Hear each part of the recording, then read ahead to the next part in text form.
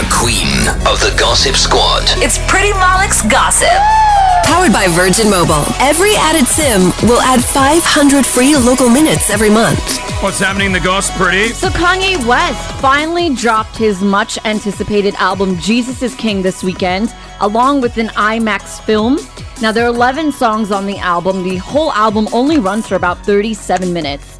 He sat down to do a nearly 2-hour interview with Zane Lowe. If you have some time on your hands, you got to sit down and watch it because you know how Kanye is, right? Yep. During the interview, this was really interesting. He talked about the moment in his life where everything changed for him. Have a listen. Season 4, the show was 45 minutes late, and they LeBron'd me, meaning like they did what they did to LeBron when he said he's going to the Heat. My wife got robbed in Paris. Out of control. Yeah. Next thing you know, I'm in the hospital, and I have to wear that for the rest of my life. But to take as a badge of honor, because it say, don't treat me like a celebrity. Always know. You're a human being first. Yes.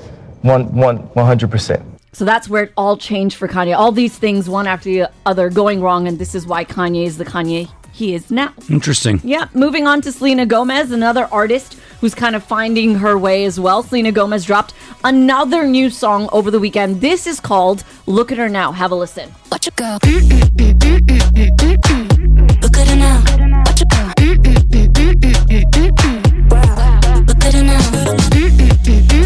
Not bad. Yeah, it's pretty cool. This is kind of like her anthem to say, hey, I'm doing okay after everything. She did an interview with Zach Sang, and she was asked if she wants the person who she wrote this song about to have a listen to the words that she's saying. Obviously, Justin Bieber. Have a listen. Yeah, I do.